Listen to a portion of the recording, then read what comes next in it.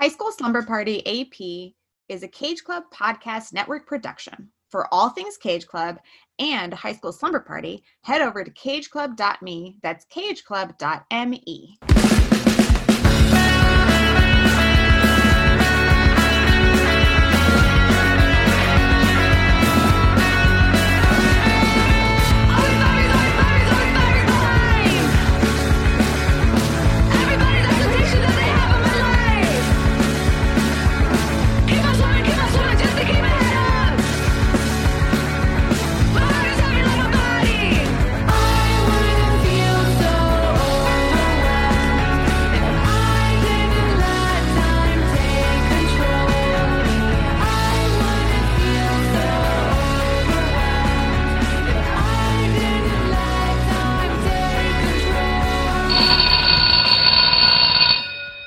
Welcome, slumberers who take their studies a little bit more seriously. That didn't sound well. That didn't sound very AP, but I don't care.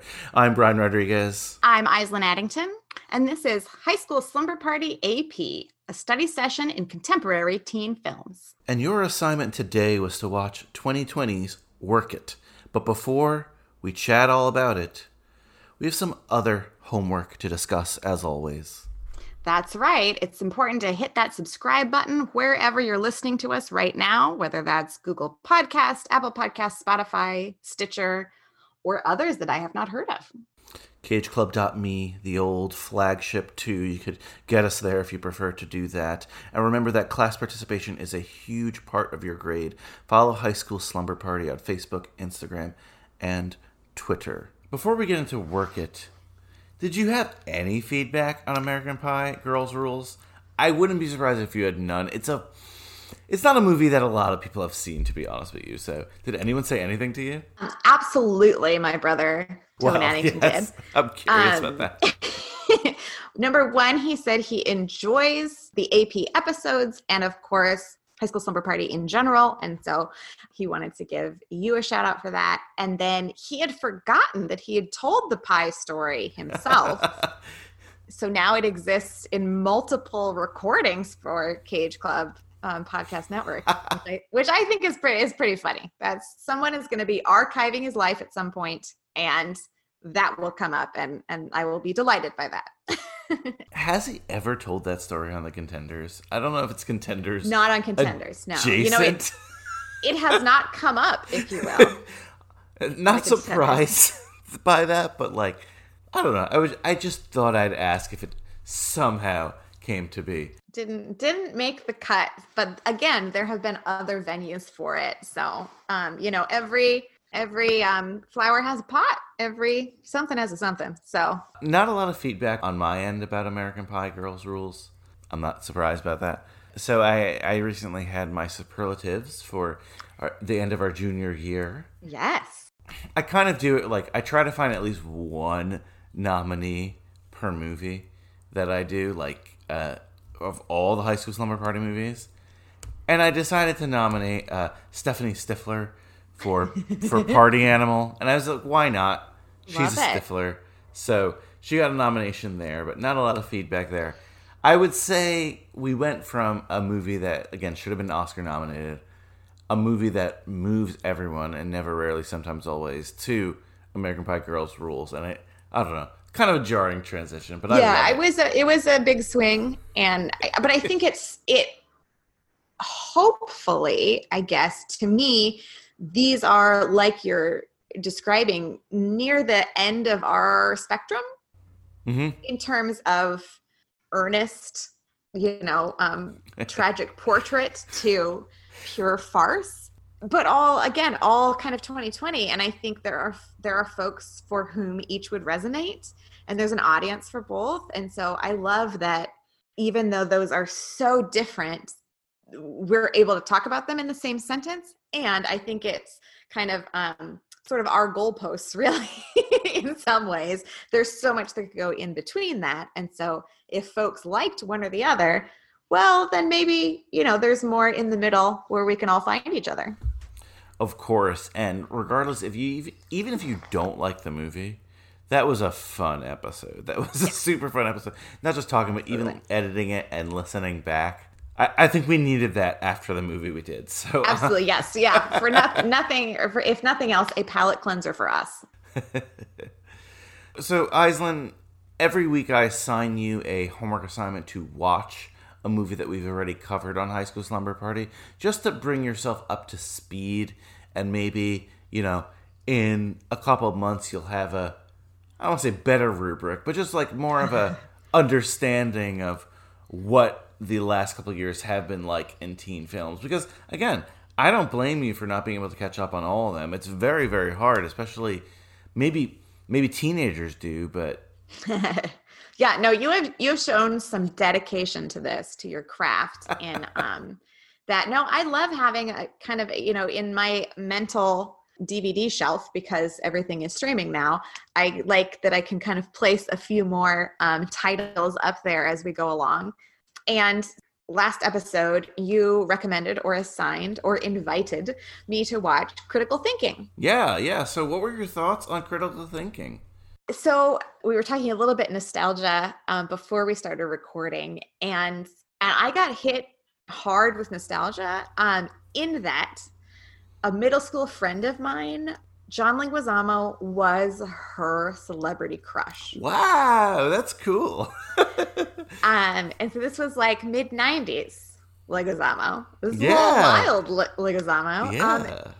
Not, I don't think, a typical middle school heartthrob. No, maybe not I'm at all. wrong there, but and it was, keep in mind too, right? We're talking like late 90s, so like, oh, you have internet in your house now, and like what is on the internet? And it wasn't like you could go to YouTube and say John Leguizamo and get all these different performances, these different things. And so it was like, slow loading promotional JPEGs from a comedy tour or something.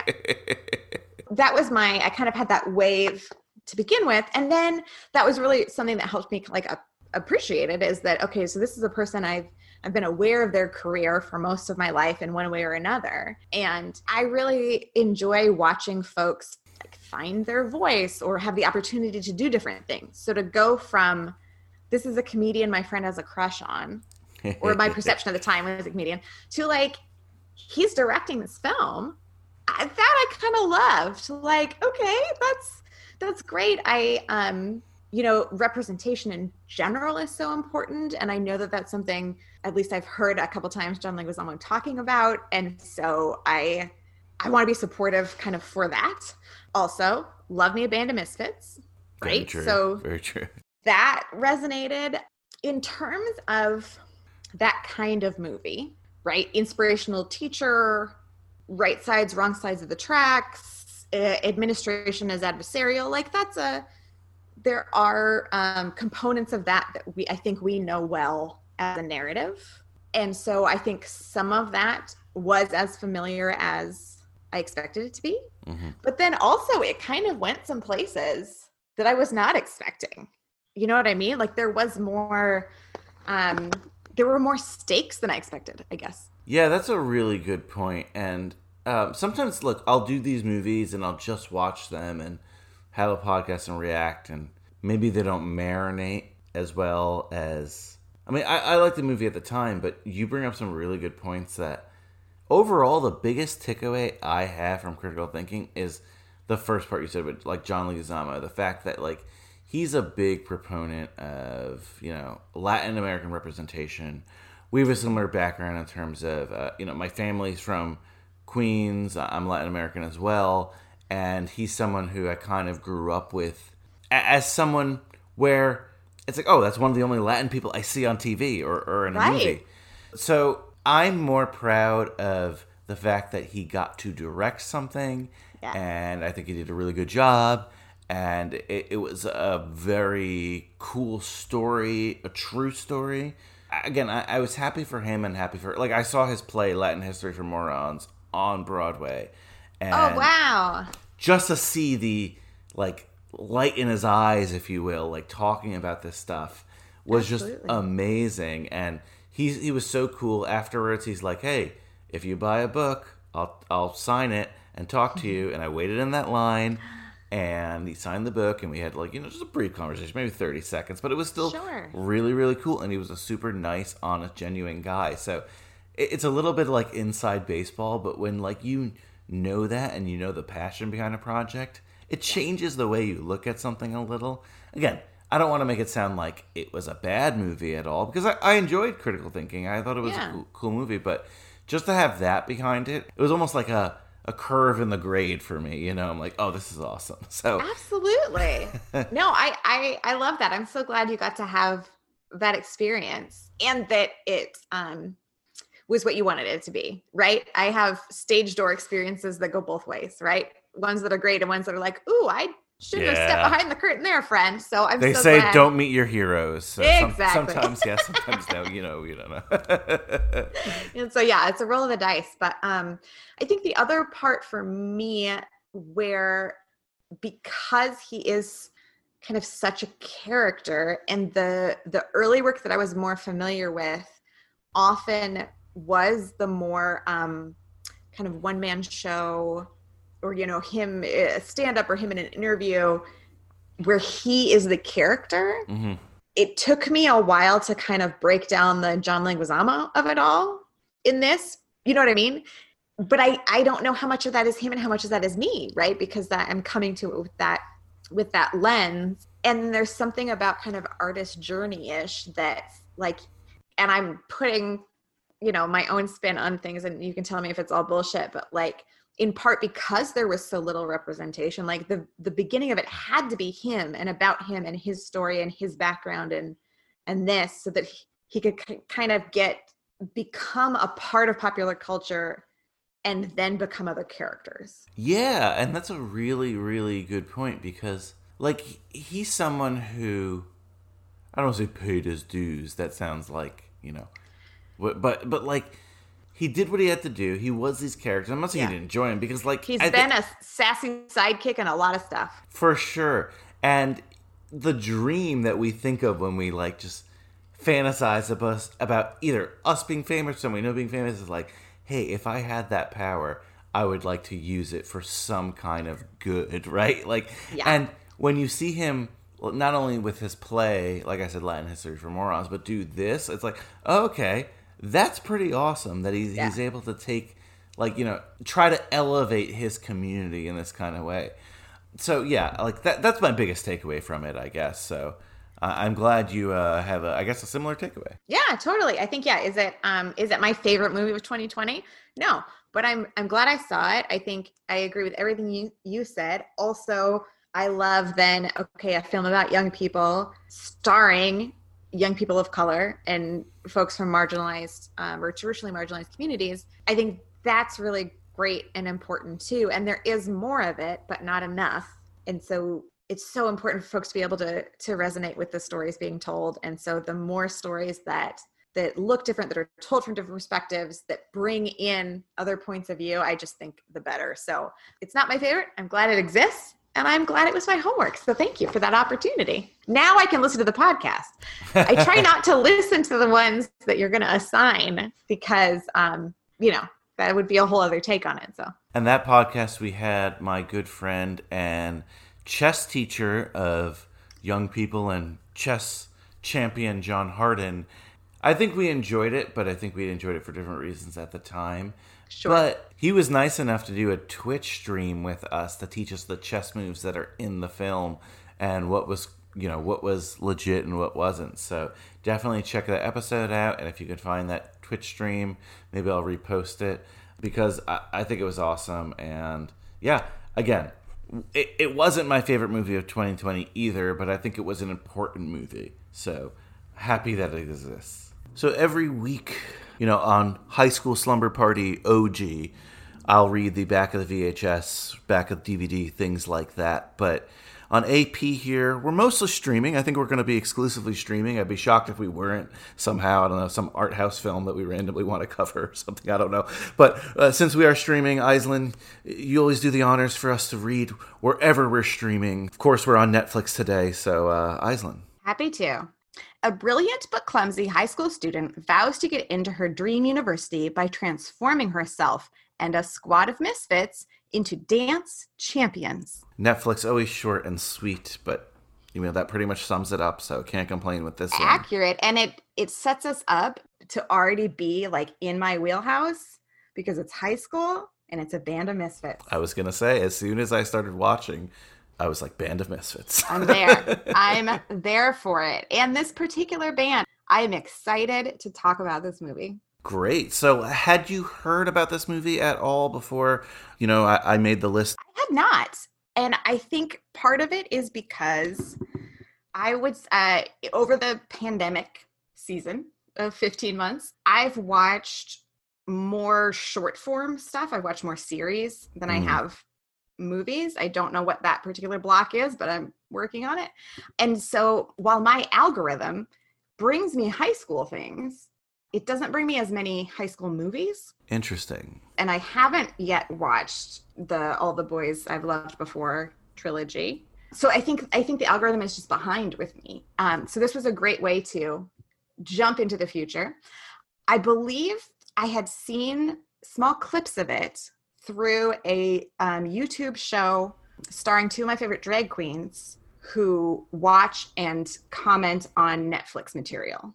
So it's called Queens Who Like to Watch. I don't know if you're familiar. I'm not familiar with it, but it sounds pretty cool. So with Trixie Mattel and Katya, and so they watch. I know Katya. I don't know why, but because she's amazing. Probably friends sharing clips and stuff. But yeah. all time fave of mine, Katya. But they will watch some piece of Netflix property, and then they do sort of spoil things, so they let you know that. But they have their fun commentary. They have such a great rapport, and it's like a 15-minute show. So I had seen, pardon me, the boner scene. But I didn't remember this is what it was from till it happened. Oh, like it was suddenly like, oh, I've seen that boner before. Where have I seen it? And what was funny about that, and then I'll ask you how you found it, was that 30 seconds before that, I was like, I bet my niece and nephew would enjoy this. Because it's dance and it's knowing that it's Disney stars, right? Like Jordan Fisher is known as a Disney star, Sabrina Carpenter, Disney stars. They love to watch dancing, and it seemed benign in that way. And then there are like 3 moments or so that are raunchy in a way that I don't think fits the rest of it. I agree. And obviously the dancing without a dance belt with a noticeable erection is one of those things that I don't think my brother and sister-in-law would be jazzed that I recommended. So we'll save that for a few more years. But yeah, so long story short, yes and no. Delighted to watch it. How about you? It was part of your giant catalog, yeah? Yes, the famous Brian Rodriguez watches 30-something movies in a couple of days because I procrastinated once again. And, my whole 2020 review that really inspired High School Slumber Party AP. I had tangentially heard of it because my algorithm does push the high school movies to me. I'm sure. I just had seen, maybe a half a second clip on Netflix when I was just scrolling through something else. So, yeah, I wasn't familiar with it. This is my second watch, or talking off my second watch today. And I just do want to quickly get into your point about theoretically that scene and some of the other moments, because just in case we forget it. Absolutely. You're so right. Even this time, it was not jarring that I was offended. Again, we just talked about American Pie Girls' Rules, which had tons of scenes like this. But that offended me for different reasons because it wasn't good. But it was just like, did you have to go here, guys? It's just out of character. Hypothesizing here, but I kind of felt like maybe someone at Netflix or some big executive was like, oh, this is great, but it's too innocent. Could you throw a couple little things in here to make it more... we want to make it a little edgy. Yeah, which, I don't know. and that would be doable, too. I just think... I'm not mad at it. And so I think that's a completely legitimate hypothesis. I think it could have gone that way. I think it could have gone the other way, where maybe there were a few more things, and then they tamed it down. But like, whoa, this is going to be part of like the Netflix teen catalog, because I do think it fits well with what I have seen of like the Netflix generated films. What have you seen, by the way? I don't want to assign you something you've seen. Or are you just saying from osmosis of... From osmosis. I mean, things like Always Be My Maybe is not high school, but to me is in that same sort of, I don't know, it just feels like we get some talented people who maybe already have Netflix contracts and get them to do things together. Oh, I yeah. say that because Michelle Buteau, I think, was in both. Yeah. And I love her. Glad she was there.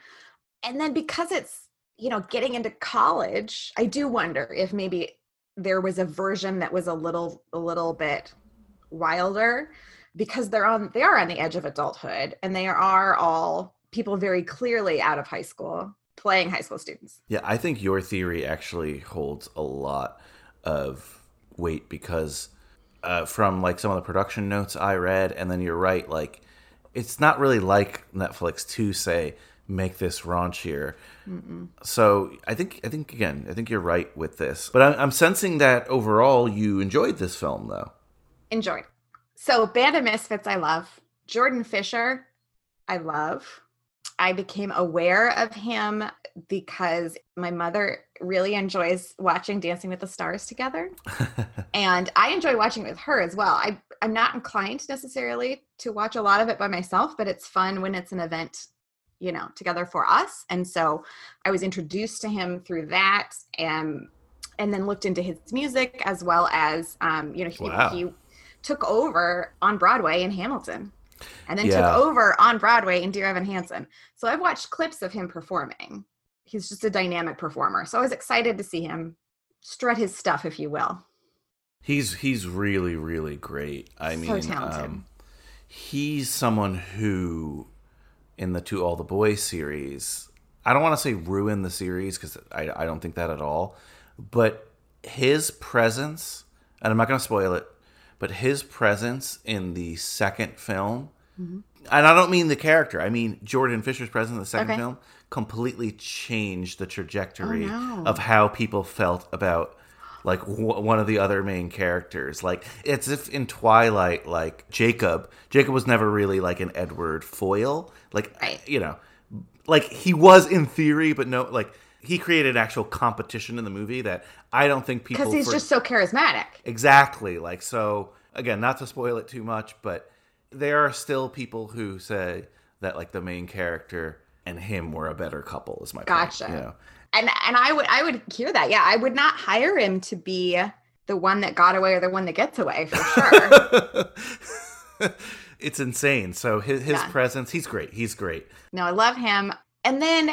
So Misfits in general, but there is a moment early on that when Quinn, our heroine, our main character, who is, you know, for a little bit ridiculous reasons, is trying to join this dance team, and she's practiced a little bit. And I think Sabrina Carpenter as an actress did a great job pretending she didn't know how to dance.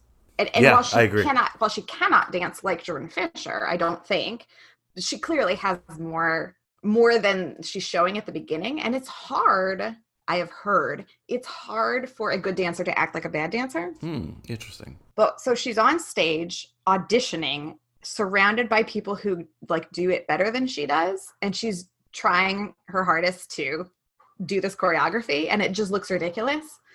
I had that experience in real life, and it just brought me right back. I was not even visiting, but I had a short-term professor gig at a university. And so I was in a town I didn't normally live in. I had like a 6-week gym pass, and I like a little dance aerobics. I like a little Zumba in my life. You know, I'm a very old lady in a lot of ways. And I walk into this class called Mixed Fit with like 2 or 3 X's. Oh. And it's aggressive. And it was so much fun, but it was a lot of isolation of various parts of one's body that I was not familiar with doing. And it goes really quickly. Like, you know, it's that thing of where the whole class turns around and you're standing there suddenly facing them. And I was doing my best because, like Sabrina's character, Quinn, I have rhythm, but I am not a dancer. So it was that thing of, you know, just enough to know how bad you are. And also where like the instructor made deliberate eye contact with me a couple of times when she was saying, keep it up. It's okay. Keep it up. Get anxiety thinking about that. Ooh. I mean, again, I was in a town I don't normally live in. I knew no one in the room. So like the stakes of embarrassing myself were non-existent. and I was there to have fun and move around. But that scene brought me right back to that YMCA. It made me appreciate her performance even more, again, because she worked hard to be clumsy in the first half. Yeah, and we'll get a little bit more into her later when we talk the cast, but she's someone who I am becoming a little bit more familiar with, and I'm really enjoying everything. Well, I'm really enjoying her performance and everything I see her in. Production-wise, though, I don't want to skip this. I'm sure, some contenders' bells would be ringing when you looked at the production notes, Isla. In fact, that woman director, original script from a woman as well, and producers, too. So let's see. Laura Teruso is the director, and she actually reworked the script from Alison Peck. Now, I wasn't too familiar with either of them, to be quite honest with you, but from reading that note, maybe Alison Peck's script was the one that was a little bit more raunchy, and then when Netflix gave the green light, the director kind of did their, whatever it is that directors need to do for Netflix. And then the producers, though, we got a famous name in the producing group, don't we, right? Yeah.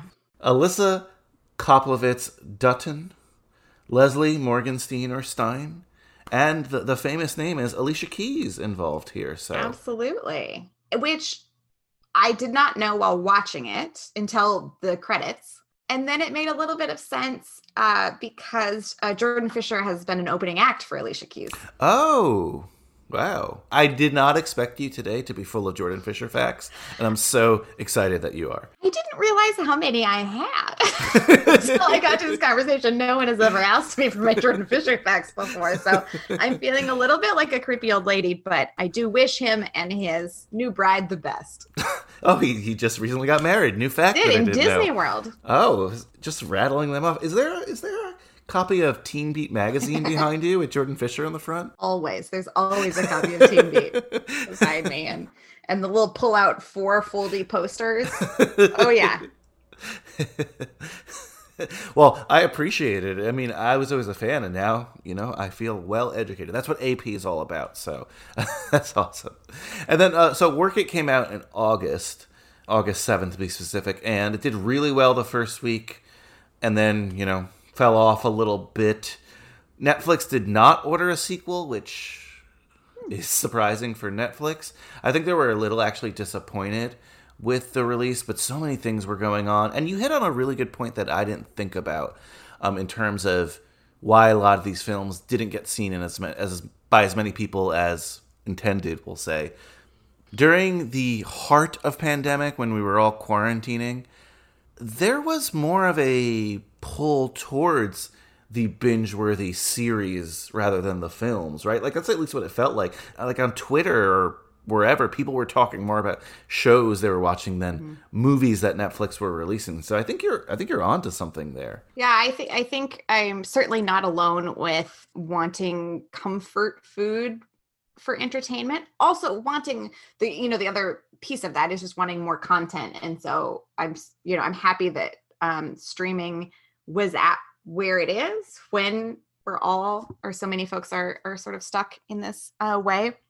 Oh, and then I think, again, just based on my anecdotal experience, then there were a lot of table reads and things for charity, etc.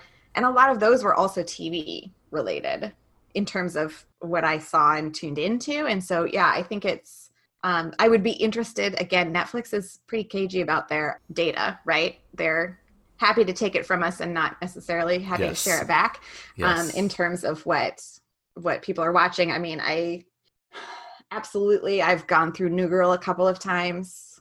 For instance, over pandemic, Cougar Town. For any slumberers, honestly, who have overlooked that show because of the title, everyone, including the producers and directors, know it's a terrible title. And that becomes part of the joke in the program. But it's top-notch comedy, people. I'll take your word for it. I'm a Cougar Town apologist. I'll take your word for it. I gotta watch Cougar Town. And in terms of just like Netflix's caginess, as you put it so, perfectly, I don't even understand like the business model per se. I know they need subscribers and stuff, but they keep churning out teen films.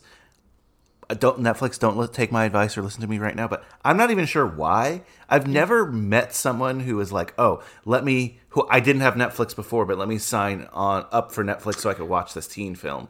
Right? Sure. Like, is it to keep people? Maybe I don't know, but And to keep families.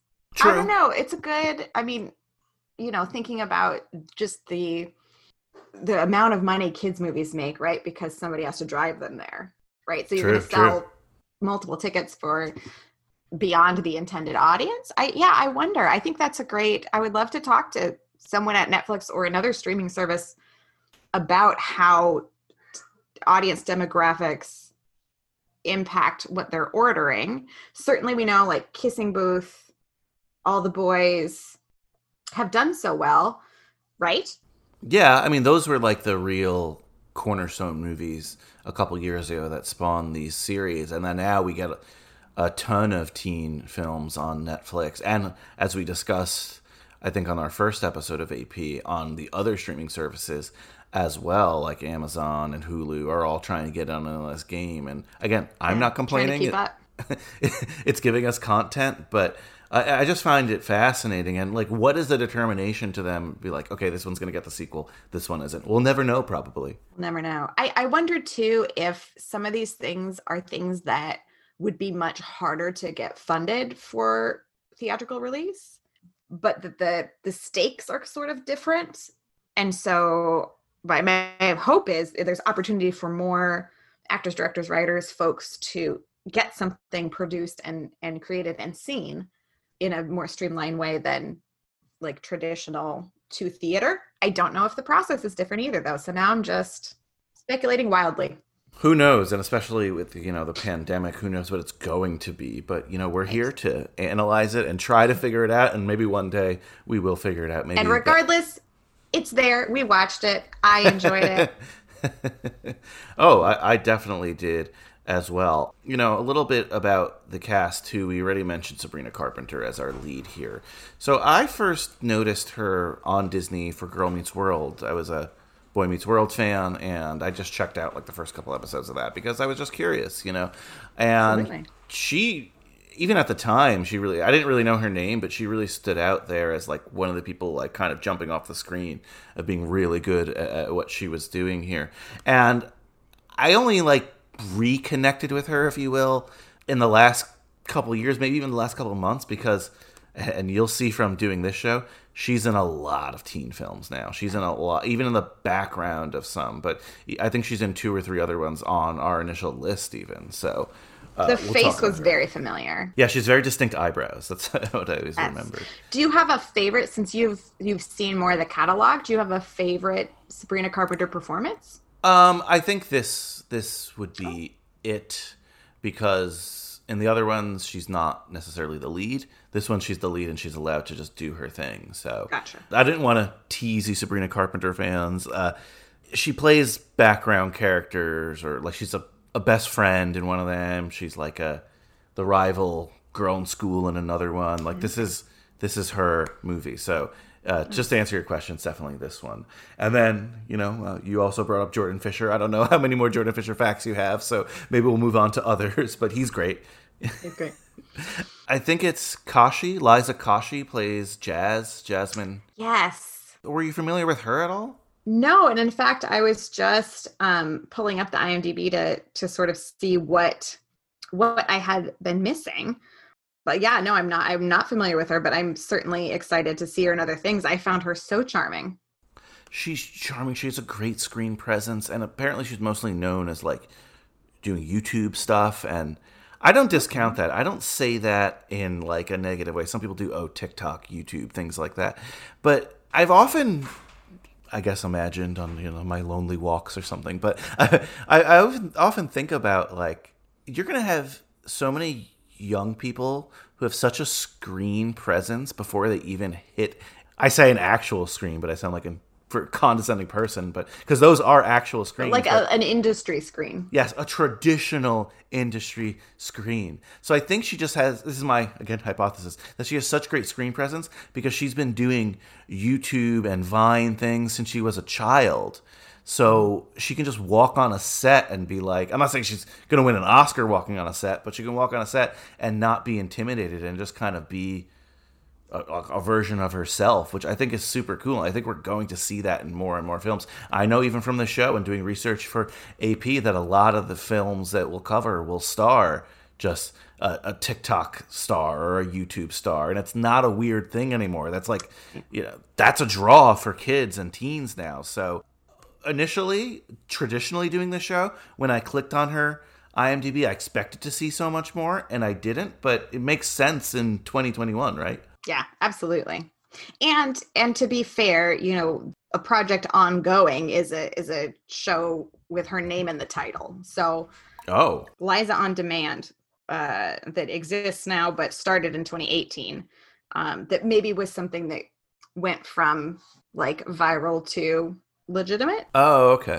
But yeah, I think she's new and yet also seasoned. Yeah, it's like that weird combo that, again, I think works so well. I really liked her in this movie, too. I thought she had a great dynamic with Sabrina Carpenter. Absolutely. And then I think just cast-wise, the other maybe name, and I don't know how much of overlap with your other podcast offerings this will have, but Kenyon Lonsdale. Were you familiar with him? Because I wasn't. Again, I think he did a great job. When I looked at the IMDb, I'm like, oh, okay, he was in Love, Simon. I've seen that. The Divergent series, apparently he was in, but apparently he's more famous as like for his music and stuff. What I knew of was just that he was Kid Flash. Oh, I had students who were into the gotcha. The CW. I see that now. Pantheon. Yeah. I don't know. And again, he's regardless of the character, and maybe even regardless of some of the aspects of the performance, he's an amazing dancer. Oh yeah. And so I always like seeing people who are sort of multi-talented be able to show likely something different than in what they're known for. And so that, again, speaking without full knowledge, but Flash is not known for dancing. No. I was glad that he had ample opportunity to strut his stuff, even if the character didn't always work for me. But again, we can get there. And then the other person I just was going to mention was Michelle Buteau, which, like you said, a couple of Netflix things she's been in who I've always enjoyed, and I enjoy her here. She's fun. So, great. So let's talk about the movie. Favorite scenes, favorite moments, things you really enjoyed. Did you like this opening where we kind of set up basically who the character of Quinn is trying to get into Duke University? We learn her father has passed away, which is questioned later. I don't know. Did you like the setup here? Yeah, I think so. I think it's a short movie, and it's kind of quickly gets you right into what they're doing. And in fact, I think that's where sometimes things worked better or not as well for me, was how quickly things changed. Like, oh, here she is. Okay, now we know this. Now we know that. And then we're on, and then we're off, and then we're on, and then we're off. I could tell from, well, one, just from the cover, poster art, but from the opening that she was going to have a transformation that was identity and emotional, but also would have a physical element. Like, they really cover her up, which also is not bad. And I sort of liked that while in different aspects we did lose some layers here or there, she really did kind of stay true to her style the whole time, which doesn't always happen. And I don't know, I felt like it was authentic in how they set her up for her arc. It was the Duke stuff that didn't work as well for me, of, oh, you're great in all these ways, but we don't care about that. We need something that pops. And I was like, are you speaking for Duke right now? Or is this what you look for as an admissions counselor? What are the processes? We've just had, uncovering of like hijinks behind the scenes of college admissions. So my brain went like, is this the right way to do this? Like, that this bold admissions counselor says you're not good enough, but if you are on the dance team, we would let you in. I don't know. That I didn't love that aspect, but I didn't let that bother me so much that I couldn't enjoy the ride. Well, isn't that like fixed though by when we find out that like Miss Ramirez or Ms. Ramirez? Yeah, Veronica Ramirez. Yeah, when we learn that she's fired from her job for essentially doing that kind of stuff. That's a good point. I was with you. Like, so my first watch, I was like, this doesn't check out. Yeah. And then when she's fired, I was like, oh, okay, well, I guess she somehow got this job at Duke University. She started saying this to people. Some parent complained because... Gotcha. And then they just... I forgot the exact quote. She said something along the lines of like there wasn't enough... They didn't like her fire or something. And then things that... So part of it is having worked a little bit in higher ed. Colleges are trying to do, and I hope other institutions as well, but are trying to do a lot better with like hiring processes and, calling people in rather than like shutting them out, and making sure we're being equitable about what we're looking at and what we're considering. And so I sort of had that weird filter on and was like, wow, this is wildly inappropriate. Because, to say to, and I know we're talking about admissions and not like hiring a colleague, but like to say, oh, I just don't know if you'd be a good fit here. Like, that's not an appropriate thing to say, right? If someone has the credentials and can do the job, right, to not hire them because of fit is often a placeholder for something more nefarious. For sure. But you're right. She got fired. And I guess in my mind, because this is my first watch, I sort of... By that point, by the time we see her again and it's NYU, right, I felt like that was a better fit for her as an admissions counselor and maybe a better fit for who Quinn is becoming. And kind of permission to be her own person and not follow the legacy because it was laid out. For sure. And yeah, I mean, I think in the end, it ends up being a better fit. There's like a line here or there.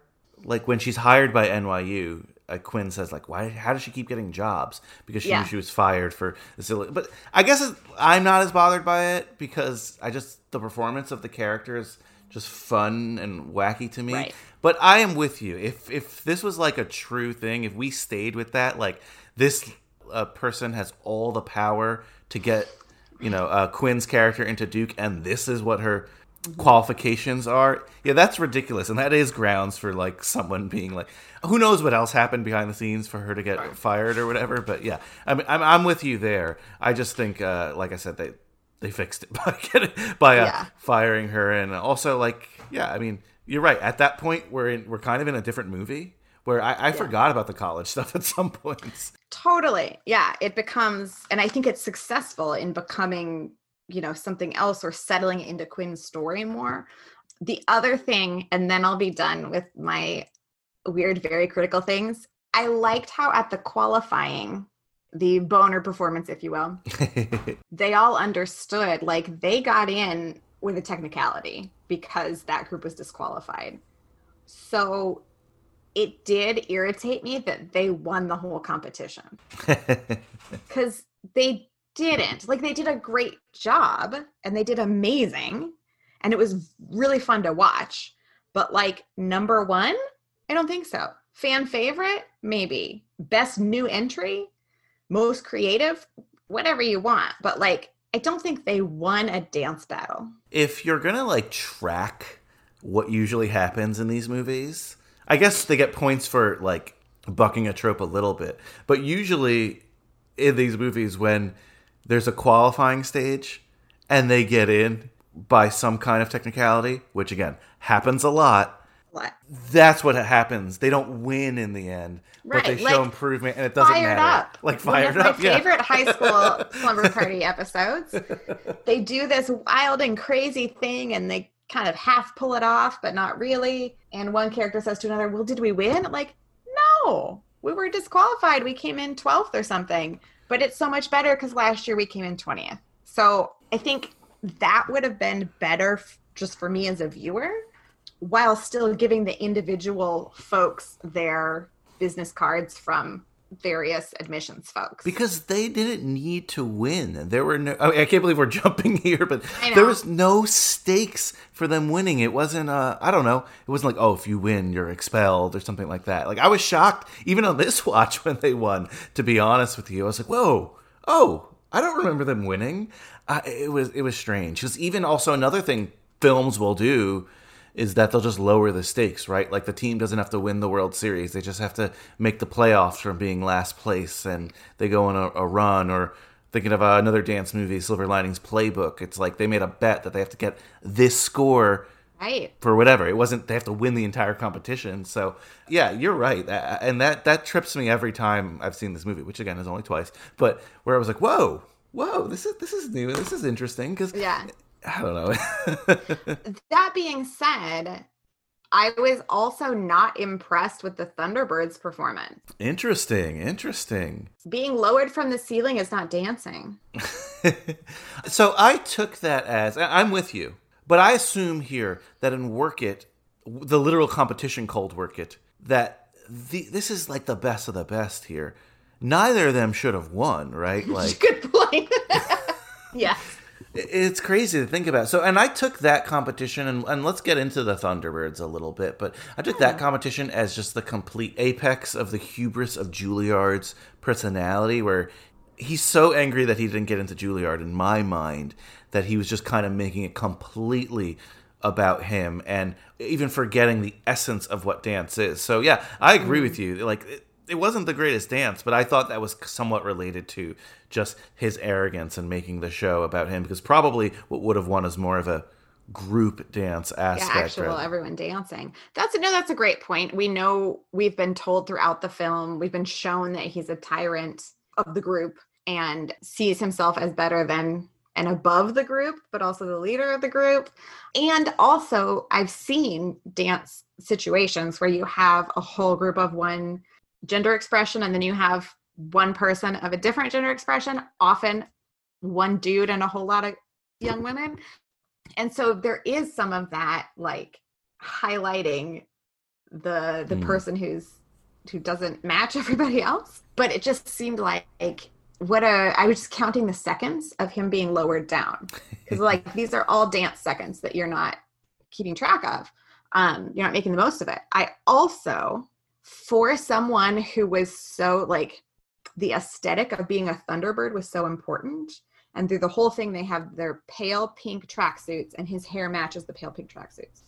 Well, then they get to Work It and they have iridescent tracksuits, and then all the women are in magenta costumes. So I think Juilliard's hair should have either been darker at the final to match the costumes of all the women on the team, or been white to match his outfit. And I think that is a detail that he as a character would have done. Right now, I feel like I am watching Dancing with the Stars or any kind of judging competition show, and I'm just like listening to, oh, you know what? That's a really good point from the judge. I love to be judgy. I wasn't thinking about that, but that's a really good point. Yeah. If you're designing a look, which is what they've told us. But yeah, so this kid who wants people to call him Juilliard. Isaiah, we learn is his first name. Yes. Later. What did you think of that, his character and or his performance? I didn't mind it. He definitely feels like dancer first. Like, that was very clear to me. He's definitely, he's mean. Just go to jazz, right? We see a little dance competition early on between the two of them. A little battle. A cool dance battle, and she loses to him or whatever. But she's clearly, at the worst, the second best dancer on the entire team, and he knows it. Yeah. In terms of the character, I liked it more even with their interplay rather than anything else. But, you've kind of alluded that you weren't the biggest fan of the performance here. I mean, certainly I think it works for the movie to have this arrogant sort of, and we've seen that before, right? To me, it brings back a little Bring It On. I think Jordan Fisher would have been great in that role. Oh, interesting. Because if you're going to be that much of an asshole, I think you need to be equally as charming, or you're not going to get away with it for very long.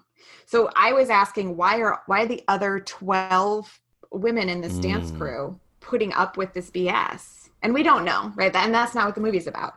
But I just didn't, in the same, like, I'm going to become the admissions counselor Ramirez here. I didn't feel the fire from him. Like, he was super cocky and very talented, but why? I don't know. So I think it could have used a charisma boost, but it worked enough, I would say. I don't want Jordan Fisher to be the bad guy, though. That's the only point I'll disagree with that. But, you make an excellent point there. Like, he's certainly so much more caricature than character. Yeah. I don't really care what happens to him. I was something, actually, I was surprised about at the end, too, that they gave us, like, a redeeming little thing of, like, hey, you got into dance school, too. And was like, okay. Yeah, and then I'm different now. Yeah. And they were kind of like, huh? And so, yeah, it just, and again, were they thinking of setting up a sequel? Maybe. Who knows? It felt like, oh, we have 12 more seconds to wrap everything up. So let's wrap it. There is a lot of that in this film. A lot of things go fast, but I know Netflix does not like to sequels, yes, which we'll learn. But for these movies, they like to keep that hour and a half kind of thing. I'm sure they were kind of urging that aspect of it. And so many, we'll use your term, dance seconds are used for dance sequences almost here. So in terms of solving plot things, they're almost were like, like just, sorry, I'm snapping my finger here. They're just trying to go fast with a lot of stuff. And then on that same kind of token, at points it didn't even really matter to me, to be honest with you. Like, I was just having fun. We're talking about it because it's a podcast and we're overanalyzing, but I don't know if that's necessarily what this film intended to do. I think they were really heavily focused on getting people into these dance moments. So I did want to ask you, as a more qualified dance expert than I am, did you enjoy the dance moments in the movie? Somewhere, I think on Wikipedia, it said it was like a jukebox musical. That's what I was going to bring up to you. It's definitely not. It's not a musical. And it is a review of contemporary dance hits. Like, I recognize some of the songs. To me, jukebox musical is like this artist or this genre or this era in music or whatever. Sure. Like, it has a theme. And the theme was just like contemporary pop. So yeah, I was misled when I read that it was a musical. But yeah, I was pleased with the amount of dancing, because that's right. If you've got this short period of time and you have to tell a story, and especially if you have these really talented people, we want to see them do what they do. And so I thought it had I was really pleased with the amount. Because we had a little bit of dance battle. We had 2 short kind of montages of Quinn working on stuff. Classic adult in a children's class. I mean, it really ticked all the boxes of a dance or I mean, it could be dance, it could be singing, it could be other artistic endeavors, but like of a dance musical in quotes. Yeah, so if dancical was a word, we would use dancical. That. I like when you see some other dance teams that are not part of the 2, that we're rooting for. And I'm thinking of here, this is something we see a lot too in like Pitch Perfect, where you see different musical groups, not the ones from your like home story. Mm-hmm. I think that's always fun because there's a ton of amazing dancers out there. And so I'm glad that, another 40 of them have that minute on Netflix where they can say, oh, there I am, right? I'm in the other dance crew in qualifiers, or I'm the one with the boner, or whatever it is. So yeah, I thought it was a great amount of dancing. What did you think? Well, I wish we just got a little bit more, and you mentioned it, of other teams and of other competitions. It was very one-on-one, and I enjoyed the dancing, and I thought that was cool, but I'm a sucker for just seeing the other cheer teams in their uniforms, and you mentioned Pitch Perfect, just seeing the different kind of singing groups there. I guess that's not what this was about, but I don't know. Competition movies, mm-hmm. I want to see different teams. Yeah, agreed. Any other, sorry, let me go through my notes. I mean, we could talk the romance a little bit. Yeah, or the friendship, either way. Let's talk about the relationships in this film then. Let's start with friendship though, right? So what did you think about that? What did you think about Quinn and Jazz? We see this a lot in teen films. Two people who don't seem like they would be friends, but end up being friends in high school. Not end up, or like just are established friends in high school. And some people have like kind of talked bad about that. Why would these people be friends? And I'm like the first to always like correct them that I feel like this exists so much in real life. You've even shared that you've had friends like that or a friend like that in high school as well. Absolutely. So yeah. I'm just always a big fan of it. And I don't see why people don't think that exists. Like you grow up with people change. Exactly. But and it doesn't mean they're, I think very fortunately for me, I still have a couple of folks like that, I've known forever. But yeah, certainly in high school, absolutely, you make new friends. And like, here's my new friends from the dance team, or here's my new friends from AP Calculus. But there are also those people you grew up with. And so, yeah, I think when these two met, one was not the smartest kid in the class and one was not the best dancer in the class, right? They were just two kiddos. Mm-hmm. I loved their friendship. I loved how they were there for each other and seemed to truly listen. And that you can also go through rough patches or you can make the wrong choice, but there's an opportunity for forgiveness there, that it's not one fight and it's over. I'm interested to continue on this High School Slumber Party AP journey to see more illustrations of friendship in these adolescent times, because it is so important then and, at that time in your life to have that support. But also, I think the likelihood of you having your high school boyfriend forever versus the likelihood of having your high school best friend forever, I'm going to bet on best friends, probably. No disrespect to anyone who married the high school sweetheart. I know a few, and they're fantastic. And I know some that are divorced. But yeah, so again, don't mean to disrespect it, but just thinking of the chances of longevity and growing together, etc. And I love it when a relationship is highlighted, a friendship relationship is highlighted. Yeah, and I love how we didn't need to have that montage of them meeting or anything like that. Yeah. It just, they felt like friends. And when they decide, I say they, but it was really Quinn who decides to kind of form her own team, and just Jazz is 100% the leader of that team, and she does it originally for friendship. She has other motivations, so of course she's not being treated great by the Thunderbirds and Juilliard. And who, if you haven't seen the movie, just to clarify, Juilliard has renamed himself Juilliard, which we're not against, but just for the specific reason that he really wants to get into Juilliard. Yeah. Right. Like, and so his singularly focused. So if you were wondering about that out there, that's why he's called Juilliard.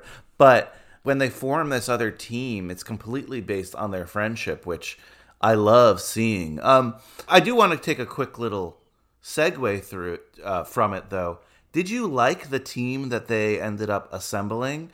You love the Band of Misfits, so I understand that. But specifically, how did you feel about the whole process of acquiring these overlooked talents? This is where I think the length of the movie makes it difficult, in that I don't feel like I know any of them very well. They were introduced to us fairly early on, but are rarely like truly differentiated after they're already in. You know what I mean?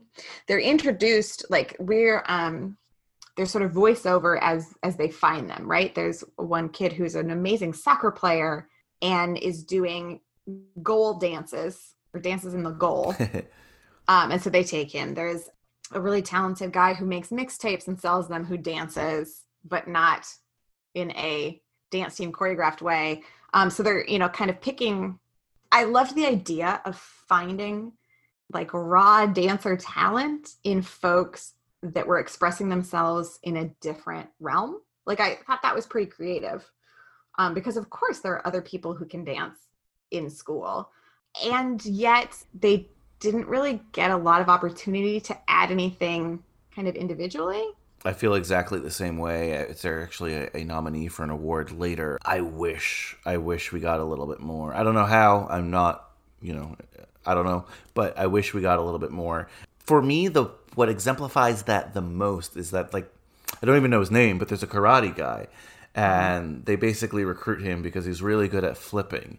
And at the final dance competition, he does a flip, but when I watched it, I was more like, oh, I forgot that he's the flipping guy. You know, I wasn't like, it wasn't like building to this moment and like, oh, you know, which you usually see. So I love the acquiring of the team, but I'm with you. It just made me want to get a little bit more from them. The one young woman, and oh God, I wish that's the problem. Like, I couldn't even remember their names. The one who's kind of like we'll call her negative, a little goth looking, you know? Yeah. She gets like the third most lines probably of all the rest of the team, but we still don't know much about her either, except that, you know, when she just delivers these punchlines. So, yeah, I'm with you on that. Do you think there were like dancers maybe that they just kind of shoehorned in? Yes, I think they likely are. I haven't done any research on that, but I bet you would find a So You Think You Can Dance competitor in there somewhere. Yeah, probably. I also thought that with there's a sort of two highlighted Thunderbird young women dancers that are often flanking Juilliard. And I was like, oh, I bet they're from something like a TV program about dancing. But I don't know for sure. I looked them up and I didn't see anything movie-wise, but I should have looked for that. So, yeah, that's a really good call. So, back to the friendship a little bit with Jazz and Quinn. We do get our tropey falling out moment when, you know, things don't work out well. It's hard. This is a hard situation. Jazz ends up leaving the team, and Quinn leaves the team, and then Jazz leaves the team. It's a whole thing. But Jazz briefly rejoins the Thunderbirds, and when I say briefly, I was like, what? Yeah. Because the scene we learn that she rejoins is also the scene where she kind of quits, almost. Like, it's this was another thing that was rushed. It was that section of the movie with the back and forth, and then the mom getting involved. And okay, so here's my other point that really irritated me. If this is their senior year, then I disagree. The spring transcript does not matter. Unless you like fail out completely. You're admitted based on something else. Also, if you've been like, if it's cumulative, you're not going to go from a 4.0 to a 1.0 in one term. So that was where I was arguing with the mom of like, calm down, let her be a well-rounded human. It's okay. Yeah, definitely like aggressive mom vibes in the sense that like, you know, it's Quinn's father passed away. So I know there was like a tragedy in the family, but it definitely, I guess, negatively motivated the mother to be way too much into like, you gotta do the Duke thing, you gotta do the Duke thing. And to be fair, Quinn is, you know, that's her singular focus as well. She was on board, for most of it. Yeah, it wasn't like a complete force thing, but we see this in these movies. I always have to giggle and kind of just forget about it because you're so right. In a lot of films, we get this senior year pressure ending. I don't know what I'm going to do with my life. When in the United States, year. Yeah, in the United States, that is not how things go at all. That is junior year, and then senior year is something completely different. But in these movies, it's always like, oh my god, a race to the finish, almost like, what's going to happen? And yeah, it's always fun to see. I'm so glad you pointed it out because it's something that I have completely just forgotten about, and it's like, oh yeah, that's right. This is not something that happens in the real world. Yeah. So good call there. So in terms of just their friendship, I guess. Wow, it sounds like we really hated this movie, but no, it was great. It was great, right? But in terms of their friendship, I know it was challenged, but there was never a second that I didn't think she was coming back to the team and rejoining, and that everything would be hunky-dory with them because, again, maybe how brief it was. I know they were upset, but like I was shocked when she rejoined the Thunderbirds because I forgot that she was even upset like that, but she leaves right away that I couldn't really react. Otherwise, I really, really, really enjoyed their friendship. I thought it was one of the coolest things about the movie. Yeah, absolutely. I think the way that they rely on each other, the way they need each other, and the way that they like truly love what the other one brings to the table is really awesome. And they are very different, you know, as people. And that doesn't mean you can't be friends anymore just because you're focused on different things. So I liked all of that. And there wasn't that like, oh God, there's a guy involved. Let's get into, right. You know, I thought there was the first time I watched it, I thought there was gonna be some kind of like jealous element or anything like that. Oh, okay. And there wasn't, which I enjoyed. But let's talk about that guy. Let's talk about Jake Taylor and the romance here. Jake Taylor. Has there ever been a more like stereotypical, like handsome stranger name? Did you get his age here? He's not in high school, but He was the high school champion 2 years ago, so I think he's meant to be like 20. okay. So he's not being. And his age is 27. If you want yes, another quote. Well, Or I knew he was closer to 30 than he was 19. You got it right on the head, so that's great. But at certain times, I was concerned. Like, is he like a dance teacher who's been here for like a while? He didn't seem like that, but I had my reservations. But you're right. You're like, yeah, he's maybe 20 or something. Yeah, I have no idea why he performed on stage with them. I mean, I understand Quinn was late and all that, but just like that, again, yes, we can poke holes, but I thoroughly enjoyed it. And I would put this on like while I was cleaning the house or something. Like I will watch this again at some point. Yeah, I mean, you just bring up him dancing at the end and joining them. So the whole thing with him is that he's a former champion. He's now injured himself. So yes, he can still dance, but not at the top level that he's not the best. So it's not going to be his career. Yes. So originally he's not going to train the teens because for whatever reason, which I think they do poke fun at when they're putting the team together, and he shows up and he's like, yeah, I'm not going to train you, but if you win this competition, you will. And like someone's... I think Jazz says. It's Jazz. She's like, you drove all the way here to say that you're not going to coach us? Which I was like, okay, if they acknowledge it, then it's a little bit better. And then eventually he ends up choreographing for the team. And then, like you said, when Quinn is late to the final dance performance, he ends up dancing. I love, though, that he's not doing... Like, okay, so theoretically, let's say he's dancing because Quinn's late. It doesn't seem like he's taking her role in the dance. No. You know? And he hops off stage to get like, yeah, let's... were I to be making this movie, I would change a lot about how the work at competition actually goes down. Because also the whole thing about her not having a license is not important. Oh, I forgot about that. Yeah. Right? We see it, like, it's cute to see her practicing with her mom. Although in that scene where she was driving... I don't know, the angle or however it was shot, she was very clearly not a high school student to me. Like the way she was driving seemed like, no. But so it makes it like exciting, but also people, I mean, it's a thing of mine. People in movies driving something that they don't know how to drive makes me really uncomfortable because of all the damage they'll do along the way. And so I would redo that whole piece of getting to and performing at Work It. And I like that we see Quinn watching the video of Jake Taylor pre-injury so that he could, that's when we see like what he's really capable of. And the dance he does, with her on the date or with the kids or in Work It is good, but is not like the best dancer in the world dancing because he's injured. And so I think they were kind of clever in how they showed his true talent and then like adapted it for what the character is capable of in the present of the film. Question, another Jordan Fisher fact I'm going to ask from you. Okay. How did he do in Dancing with the Stars? Oh, he won. He won. Oh, good. 100%. Yeah. I was going to say, he's very here's talented. The thing, and this is another podcast, which perhaps I will start one day, but there's a sort of tradition of Disney or there have been a couple of Glee performers. There have been like teen stars on the cusp of adulthood being on that show, and I don't think it's fair because they have absolutely danced and been trained to dance. Now, was he trained to dance in ballroom? No.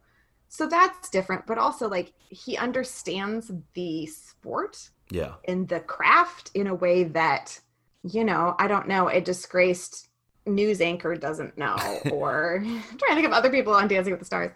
Or like Billy D. Williams was on Dancing with the Stars. I know he was like out in the first round. Or like how does he compete with Jordan Fisher? Yeah. So I mean, I tell you this, it was fun to watch. If you're interested, any of our listeners, like a fun Google spiral is to Google people that you like performing on Dancing with the Stars because it is fun and there's a lot of production value, and it is the popcorn of television. Well, I was just curious because he is really good in the video. Oh yeah, 100%. He took home the trophy, the mirror ball. Oh, nice. Good. I'm learning so much. AP. This is what that's what we're here for. I love Jordan Fisher, so it's hard for me to criticize anything. I enjoyed their chemistry. I think he was a cool movie boyfriend or whatever. He didn't seem to have an evil side, but didn't also seem fake. He didn't seem like a Ken doll or anything like that. He was a real person. We get some really cool dances with them, I enjoyed that so much. Yeah, I think absolutely. Again, for a very tightly timed movie, I felt there was an appropriate amount. They have an attraction to each other. They sort of fluster each other. They go on this date in which he kind of unlocks the rhythm in her heart or body or whatever you want to say. Then there's, a brief falling out, and then there's sort of reconciliation and acknowledgement of each other's sort of talents. So yeah, I've got no complaints. It was kind of, when I say superficial, it's a 90-minute movie where a lot happened. So, it's not about the relationship, and I'm glad it's not, but I think they developed it enough to I don't know, to own it in the movie. I don't know if I'm saying things that make sense. That makes sense. And look, you need a Swayze, right? You need just a hot dancing movie boy. You need a Swayze. He's the Swayze. That's as simple as that. And you bring up something interesting, the friend relationship and the romance relationship kind of have to do the same thing. So maybe, I don't know, because they like you said, both have a falling out. Both kind of reconcile and realize each other's talents. I don't know if there's something there, but maybe an hour and a half is not enough time to develop both those things and show us the other cool dancers. I'm not sure. Right. Yeah. It seems like they were a little bit stuffing things in, or on the other hand, it's a packed hour and a half and then you're done. So I'm not complaining about it. I think it, I believed their attraction and their chemistry. Yeah, that's big. And also kind of both of their hesitance. So everybody's super talented. Are you Jake Taylor? Depends on who's asking. Right. I'm Quinn Ackerman, and I'm starting a dance team at Woodbright High. I'm not interested. We would like you to be our choreographer for the following reasons. 1, according to my research of every dance movie ever made, we have a very important ingredient for winning, a can-do spirit. That's not how dance works. Well, that's why we would need you. No, I'm good. Okay, number 2. This is your chance to overcome your demons due to your knee injury. Don't come back here. Okay, fine. We'll just win the work at dance competition without you then. And you won't go insane, being slowly eaten up by all that unrealized potential or whatever. Hold up. Can-do spirit. Mm-hmm. What about skill? We're extremely skilled. I can spot a fake anywhere. Well, then you must know that I'm the real deal. You dance? Mm-hmm. How long? Since I was 10. Influences? Paul Taylor, Ashley Everett, Travis Wall. Look at you, the way you carry yourself, your posture, you're 100% not a dancer. I still have time to learn. Why would you want to enter a dance competition when you don't know how to dance? Fair question. So I may have lied to the Duke College admissions officer, which means now I have to put my money where my mouth is. Give up. Go to community college. I can't help you. I don't give up. So I have some points in my outline that I don't want to forget. Okay. The first, I guess the qualifiers, they have to have matching uniforms. They clearly don't have to have matching uniforms for Work It, right? Another thing that, yes, a detail that I would have done differently. But they perform in scrubs at the first competition. That made me laugh. I love it. She's like, they're free from the home. And it helped that right at that time, Quinn has not really discovered the dancer in herself. She's realized she's competent enough to learn, but she's like, they've not really had that soul moment yet, right? And so in her mind, a uniform is everyone dressed the same. So she accomplish that. Like, I mean, I get that with the like super nerd, get it right, what have you. I loved that they were in their final performance in the movie, they were still themselves. And that was important to contrast with the Thunderbirds that are all one unit. But I do wish there had been more cohesion. So everyone in their own style, but in like the red and black or red and green, like her sweater was. You know, I feel like they could have done more to bring that so everyone expresses it in a particular way, but the overall theme is the same, is how I would have approached that personally. Again, just you're clearly meant to be a judge on some kind of competition show. I'm excited to find this new life path for myself. Because then I'm like, you know what? That's right. Everybody's saying like that's a good call. So something I wanted to with the Scrubs that just jogged my memory here, and this is if we have to take AP shots for something because it's a trope we'll see a lot, is how do we show a good person in high school? They volunteered a nursing home. Oh, God, yes. We will see this a lot. We've seen it a lot. We see it here. And that's another thing that I'm not saying wasn't necessary, but there's this like friendly older woman character who... Ruthie, but we don't get a lot from her either. And not to spoil again the something in the To All the Boys series, but Jordan Fisher's character in that volunteers at a nursing home with the main character. So I'm like, whoa, this is... And there's also like a friendly older lady in that, played by the great Holland Taylor there. Ooh, I love her. So I was like more... Oh, I wish this was Holland Taylor playing that same character here. Yeah. So that was kind of interesting. Again, another thing they sort of packed into the movie. Again, I'm not complaining. That's definitely some interesting overlap and some interesting patterns I look forward to seeing. When you say it, it makes complete sense. But I clearly haven't seen it as much as you have. I did love her with the books because I love the sounds of a library. Like the opening, closing of books, and like when books stack, like that sound and the smells of books, that resonated with me as well. But yeah, I look forward to seeing some of these things that are familiar to you. Okay, so already discussed erection dance belt thing. I didn't know what a dance belt was till I heard it and looked it up. It's just like a cup, but for dancers. Yeah, interesting. Oh, and from friends who danced in high school, I know that it was, at least in my area, not uncommon for gentlemen to like get a larger dance cup than maybe they needed and stuff it. Not even kidding. There were rumors of who stuffed their dance cup. Wow. My hometown. So little controversy there. Wow. I feel like it's more of a cod piece then. Well, I guess it doesn't go over the dance. That's true. Well. Interesting. Good to know. Enough. Welcome to Crotch Talk. The next spin-off podcast from High School Slumber Party AP. Very different than an AP atmosphere, but oh, good. Okay, the other thing I was going to ask, somewhat crotch talky related, is a mattress store dude. What were your thoughts on him? I found that very interesting, I guess. Hi there. I am looking for a new mattress. Okay, great. Well, you came to the right place. Oh, I did, didn't I? You must be Mr. Right. So, what are you thinking about in terms of firmness? So many things. Jesus. Would you mind? I want to test the spoon-worthiness of this mattress. My friend here will move out of the way. Why don't you just you want me to down just... a tad? Yeah, okay, sure. Well, all right. This is how this works. Okay. This is, The firmness is... The firmness of the bed is good, yeah. Firmness of the bed, the I things in the can't bed. say I've done this before. This is a full experience.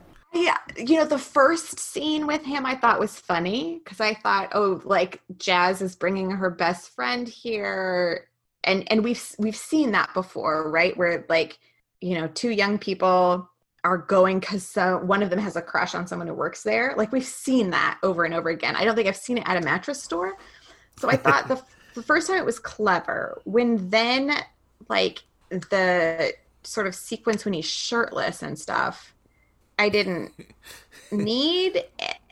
I mean, but I was also impressed that like Jazz was able to have that amount of sexuality in her role in this movie, right? Because that's, I think, at least the kind of visuals of her and the mattress guy are a little bit more risque than Quinn and Jordan Fisher. For sure.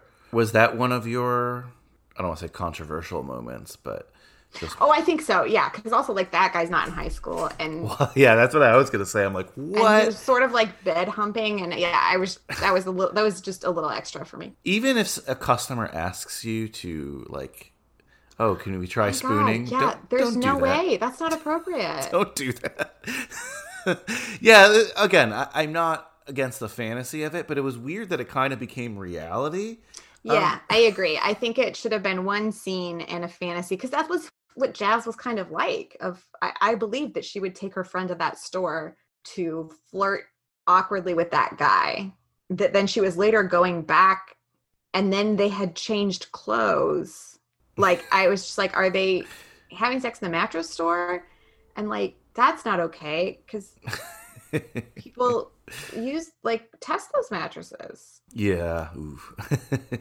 I did like, though, the setting of the mattress store, because it was different, and I like seeing different. I don't know. So yeah, totally. I wasn't completely against it, but it did get to this weird level. Like, this ripped adult is now... Yeah, it just wasn't necessary. Indulging, yeah. Oh, another thing I wrote down is, so Quinn gets suspended at some point right before the big dance competition, and she's suspended for accidentally knocking down a statue. Am I correct with that? Did you? And I was like, that's not suspension worthy. Yeah, again, it's that kind of sort of middle, and then the like rolling into the third act stuff that didn't all work for me, and that I just think that's not the strongest part of the movie. I think the first half and the end work well, and some of that stuff in the middle is just a little bit like, wait, what, and who's where and why. But it was fun. Again, yeah, pure fun, this movie, really. So we've talked a lot about the ending. You gave your expert dance judgment on the ending. In the end, Einstein was right. Dancers are the athletes of God. And as it turns out, I'm one of them. Because it's actually not that hard to find a 4 count or the beat of your own heart. All you have to do is listen to it. That's all I've got figured out.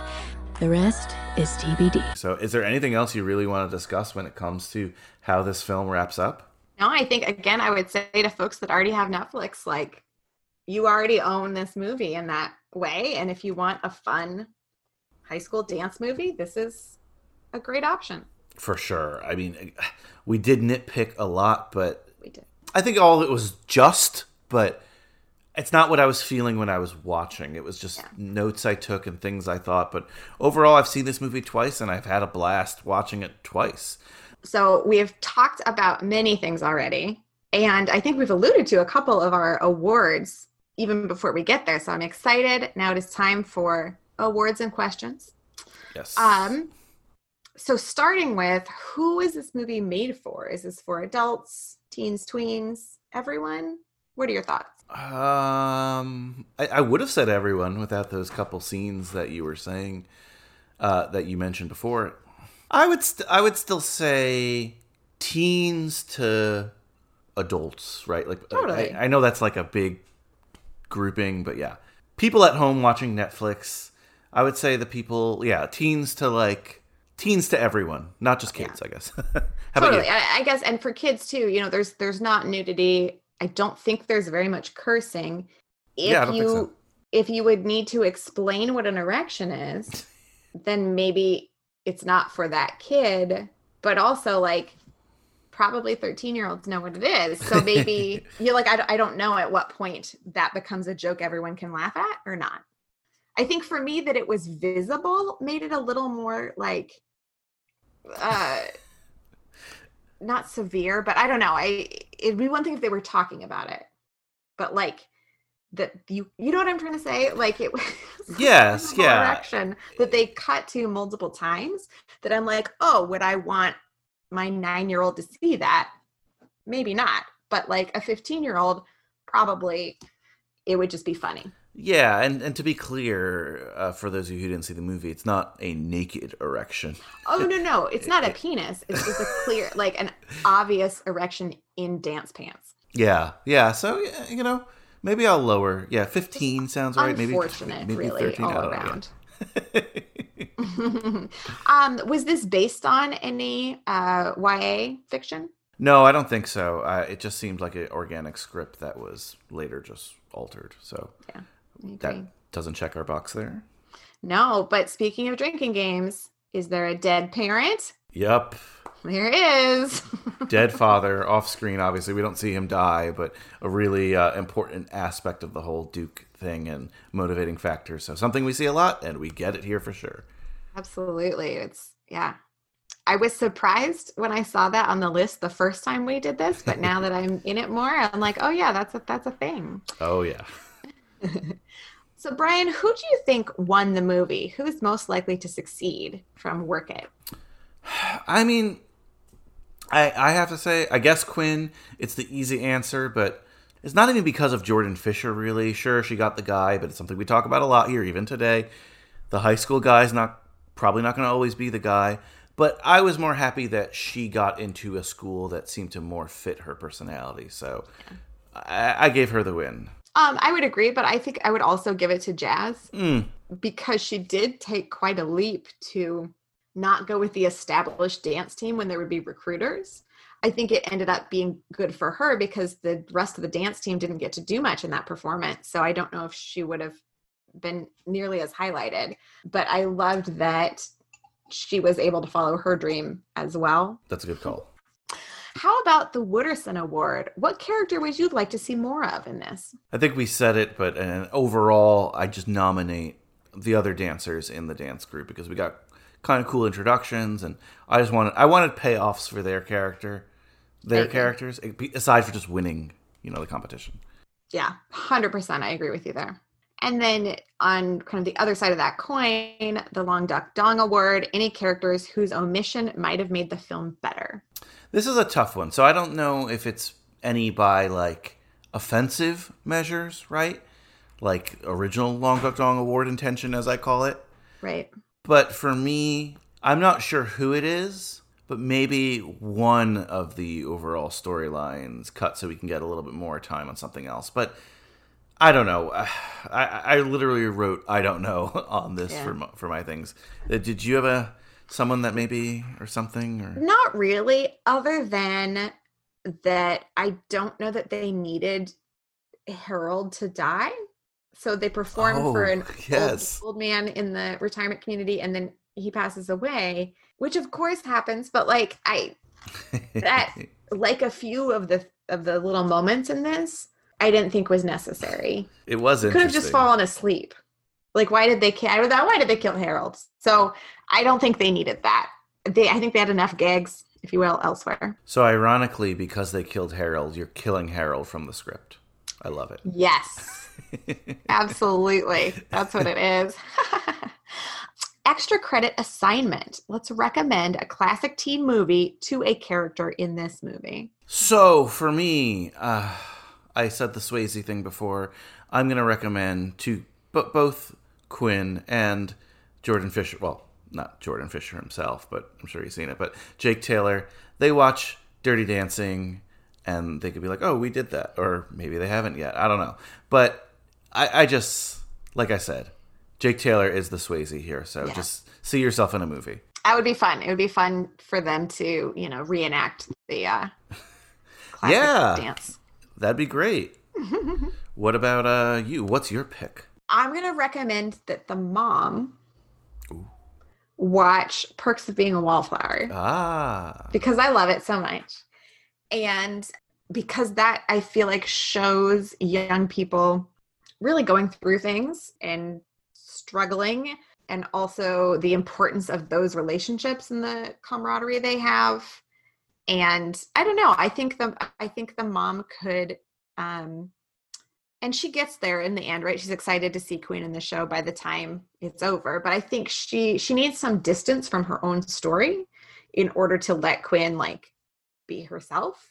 And so something like Perks might get the mom to be able to see Quinn beyond like my daughter who should go to Duke. Yeah, I like that. I like that a lot. You know, the mom, she's someone who needs to see, like, Perks being Wallflower or something, right? Yeah, absolutely. To see that there are multiple paths, right? Absolutely. Okay. It is report card time. So looking at what other folks have said, for context, Rotten Tomatoes gives this 85% fresh from the critics, 60% from the audience. It has a 2.7 out of 5 on Letterboxd. What high school letter grade from A+ to F would you give this film? So I did a little bit of just reading reviews and stuff after I watched it just to see, you know, kind of, again, just to cheat with the grade a little bit. But I found that interesting. 85% from critics, but 60% from audience on Rotten Tomatoes. And there were people who really loved this movie, and there were people who really did not like this movie in terms of, again, like the audience. But most critics loved it. I enjoyed the movie, and I'm going to give it a B+, because even though we poked a lot of holes in it, I still come away with it saying I would watch it again. And I think in the teen movie genre, it's definitely one that it's better than a lot of movies that I think are classics, to be honest with you. I think a lot of these movies have these kind of holes, but at the end of the day, am I following along in the dance numbers? Absolutely. Am I enjoying what's happening? Absolutely. So B+ for me. And I'm sorry to our audience, there's no controversy here. I absolutely agree. I was going to go solid B. Like you're saying, it is better than a lot of things that are out there. And yet there are some really shiny examples of this kind of, whether we're going to call it sport or art, or, you know, there's a craft to be learned and there's a competition, and that's a story we've seen in different ways. And we have seen it done sometimes worse, sometimes better. So I think like solid B. I know that Quinn would not be happy with a solid B, at least Quinn from the beginning of the movie. I hope Quinn from the end would understand that I mean B with a compliment. Yeah, you know, that's a good call, though. I think the Quinn at the end would be happy with it, especially, like, you know, it was really fun. So she had fun, we had fun. So absolutely. Everybody had fun. Okay. If we were going to have a sleepover and watch this movie, what would your movie-themed sleeping bag look like or be like? So my work it themed sleeping bag. Ooh, I feel like I'm going to get judged because of your excellent dance competition judging skills. So I do have to say this. Their team was called TBD, which is like a one-note joke, which I laughed at, but I really wish they came up with an identity at some point. You're going to have an hour and 15 minutes of that same joke. If they had an identity, they would have been able to come up with better costuming and things like that. So I'm going to be a little bit maybe rooting for the bad guys here, and I'm going to go with that that light pink Thunderbirds look, have the Thunderbirds logo, because at least they had an identity, and it wasn't necessarily great or anything like that, but at least there was one there. That's awesome. That's a really good point. Absolutely. Yeah, I did like Jazz's oh yes, suggestion of Jazz Quinn. Yeah, I did. I wish they actually went with that somehow. Yeah, I thought that was good. Yeah, absolutely. I think either they needed to stumble upon their name or assign words to TBD and make TBD mean something. Ooh, yeah, that's a good idea. Gosh, movie themed sleeping bag. I mean, I sort of want one based on Quinn's wardrobe. So it would be like a pattern with a lot of like menswear pieces in extra small. Like, you know, a lot of like khakis and button-up shirts, but just like a pattern. So instead of flowers or flamingos, it's just like that's cool little menswear. Because I was delighted by how they like frumped her. But also, like, she looked cute and she looked like functional. I don't know. I think it worked with the characters so well. So I'm with you there. That's an awesome sleeping bag. I love that pattern. I'd like to like pattern on a shirt or something. That sounds absolutely great. Like little paper dolls. Okay, so we have our sleeping bags. So at this slumber party, we are going to rent 2, get 1 free in our mythical Blockbuster, where you've picked up Work It, what 2 other movies are you going to pick up to screen with it at our slumber party? Whew. So maybe these are too on the nose, maybe not. Well, the first one I think is, but I couldn't help feeling like this is what they were trying to go for. And my first one, of course, is Pitch Perfect. Not a high school movie, but a singing movie, a fun movie, and something that I think the elevator pitch for this for Netflix, someone was like, oh, Pitch Perfect, but dancing. Yeah. And it's a really good movie. My second pick was a dance movie I saw for the first time in high school, and that is Center Stage. Are you familiar with that one? Center Stage is on my list. Oh, nice. Little synergy there. Juilliard connection. So Absolutely. I know it's not Juilliard in the movie. Whatever. We could talk about it when we talk about Center Stage. But yeah, great. So you have Center Stage as well. Yes, I went to thematically similar, but with different types of art. So I went Center Stage for ballet and Bring It On for cheerleading, because I do think there are echoes of both of those in this. For sure, yeah. Bring It On, definitely. That probably could have been the elevator pitch as well, like Bring It On for dancing. So I think great picks overall there. So that's what we got for Work It. A really, really fun movie, cool Netflix movie. I think one that really exemplifies more of the lighter side of what Netflix is doing with teen films. Actually, Netflix tends to be on the lighter side, so I can't really say that. But there are some a little bit more serious teen films, if you will. You know, a lot of them that are based on YA novels tend to be the ones that are more like Orphan Girl or Dead Parents, but it's not. Dead Parents. Yeah. Gender-based violence, all kinds of stuff. Yes. This is not that. This is, and those movies are great too, but this is just pure good fun. A great movie to have on in the background. So I'm so happy that you got to see Work It for the first time. I'm so happy we got to talk about it. I do need to catch you up with an assignment. Yes, please. Aislinn, because, like I said, High School Slumber Party AP, I'm having such a blast doing it, but they've been making teen films for forever, and I've been trying to cover a lot of these teen films. One of the first modern teen films, and I believe the second Netflix teen film I ever covered on this podcast, and it's one that we mentioned a lot today. You just need to do it. You need to dive in head first. My assignment for High School Slumber Party AP for you, Aislinn, is to watch the first To All the Boys I Loved Before. It is necessary AP viewing to continue talking these kind of Netflix films, because as you see, I go back to it a lot. This genre, it's one of the cornerstones of the modern genre. So that is your assignment. You said you hadn't seen it, right? Yeah, no, I love it. Especially after American Pie Girls Rules and then this, I was like, I really need to dig into some of that. So thank you for the opportunity. I will absolutely watch To All the Boys Volume 1. And then I might have to check out the second one because Jordan Fisher is in it. Well, here is my dilemma, right? Like, I wanted to recommend the second one because of Jordan Fisher. I didn't want to give you too much homework and recommend the entire trilogy, you know? True. Let's pace ourselves. You have to start here. It might be consecutively. It might not be. Who knows, depending on whatever. But as the spirit moves me. Yes, you must. At some point, you will be assigned all these. Absolutely. Because, I love it. I look forward to it. Can't wait for the Slumbers to hear what you think about that film, because like I said, it really changed the game. And honestly, it's not a film.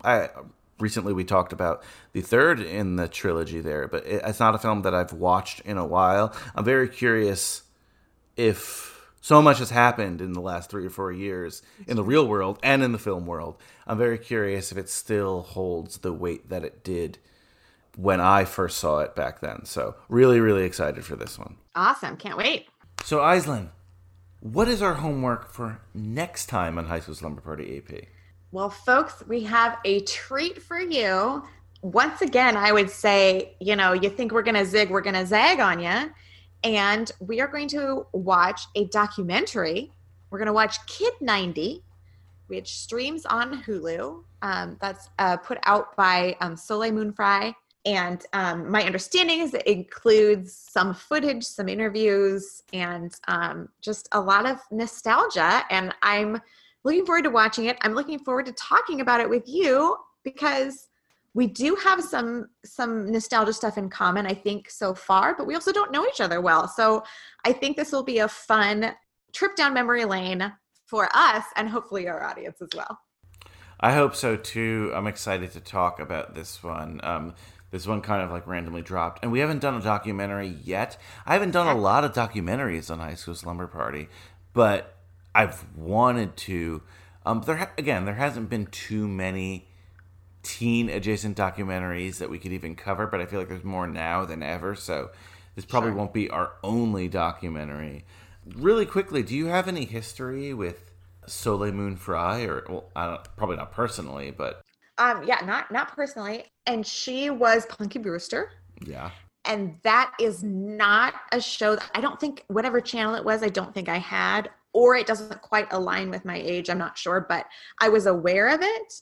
But that wasn't my touchstone. I would say my like young woman story would be Blossom. Like that's what I was, leaving piano lessons like, Mom, we got to get home and spend Blossom's on, I think we're going to have a blast watching and talking about it too. And I think it'll branch a lot of stuff we know and we're aware of pop culture. I think Punky Brewster's maybe 1 or 2 years before our time in sense, if that makes sense. And I always talk about that on this show. It's very weird because when you're young, 1 year or 2 years makes a huge difference. I agree. Absolutely. Yeah. Like your scope is defined. Yeah. Very kind of specifically. I would say also birth order has something to do with it. So me being the youngest, my brother Tobin being the oldest, he's not aware of some things that were like cutting edge at his time, right? Because he had no one to show him. Mm-hmm. But our combined overlap a little bit because he's sort of looking back a little and I'm looking a little bit ahead, and we met in the middle. So yeah, I'm interested from your perspective how that other kids around you impacted your focus. Well, this is going to be a really, really fun episode coming up. I can't wait for it. So, Eisen, why don't you let the slumberers know about your other projects, where they can follow you and find you? Sure. So I have a Twitter that I check occasionally, mostly just to like other people's things. I'm at Sassy Nerd MT. I'm also co-host of The Contenders, which has a Twitter at Contenders_pod, which is another podcast on the Grand Cage Club Podcast Network. And then I think I'm finally giving in and I'm getting an Instagram. Yes. I fought it for so long, and so now I'm just late to the party with no principles at all. But so by our next episode, I'll have an Instagram for you. But it's in the works. Great. Looking forward to that. And you could always follow us. Just High School Slumber Party everywhere. If you go to our Twitter, you'll see a lot of dialogue about Twilight. Don't let that turn you off. But thanks again for listening, and can't wait for our next High School Slumber Party AP episode.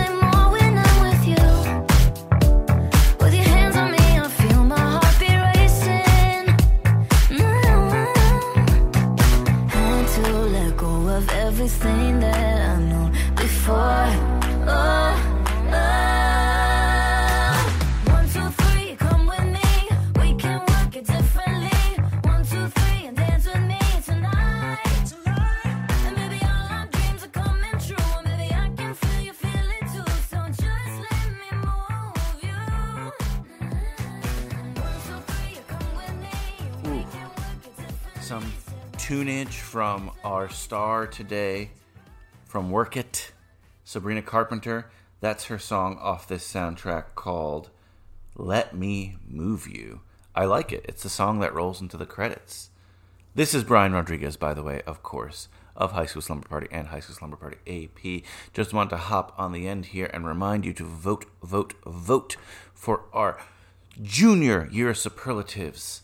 our senior year, oh my God, I can't believe how long I've been doing this. Our senior year will start after this summer. I don't know if you guys are even going to pass. I don't know what we're doing this summer. I'll figure it out by Friday.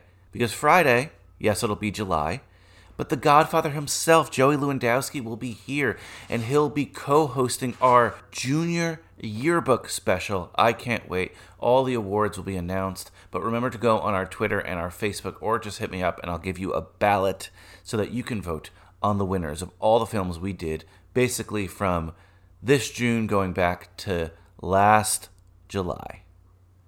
Thanks again so much for listening to this awesome episode of High School Slumber Party AP. Aislinn will be back soon with another AP episode. Stay posted for that. And remember, life moves pretty fast. If you don't stop to look around once in a while, you could miss it. Later, dudes.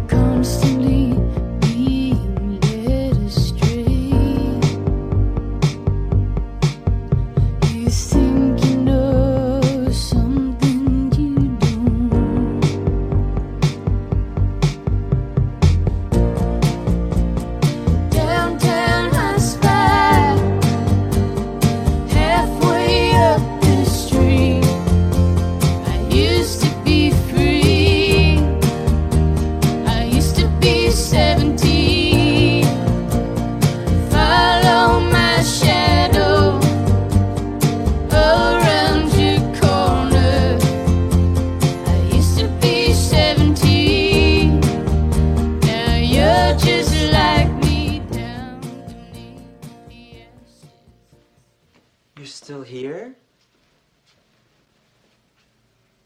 It's over. Go home.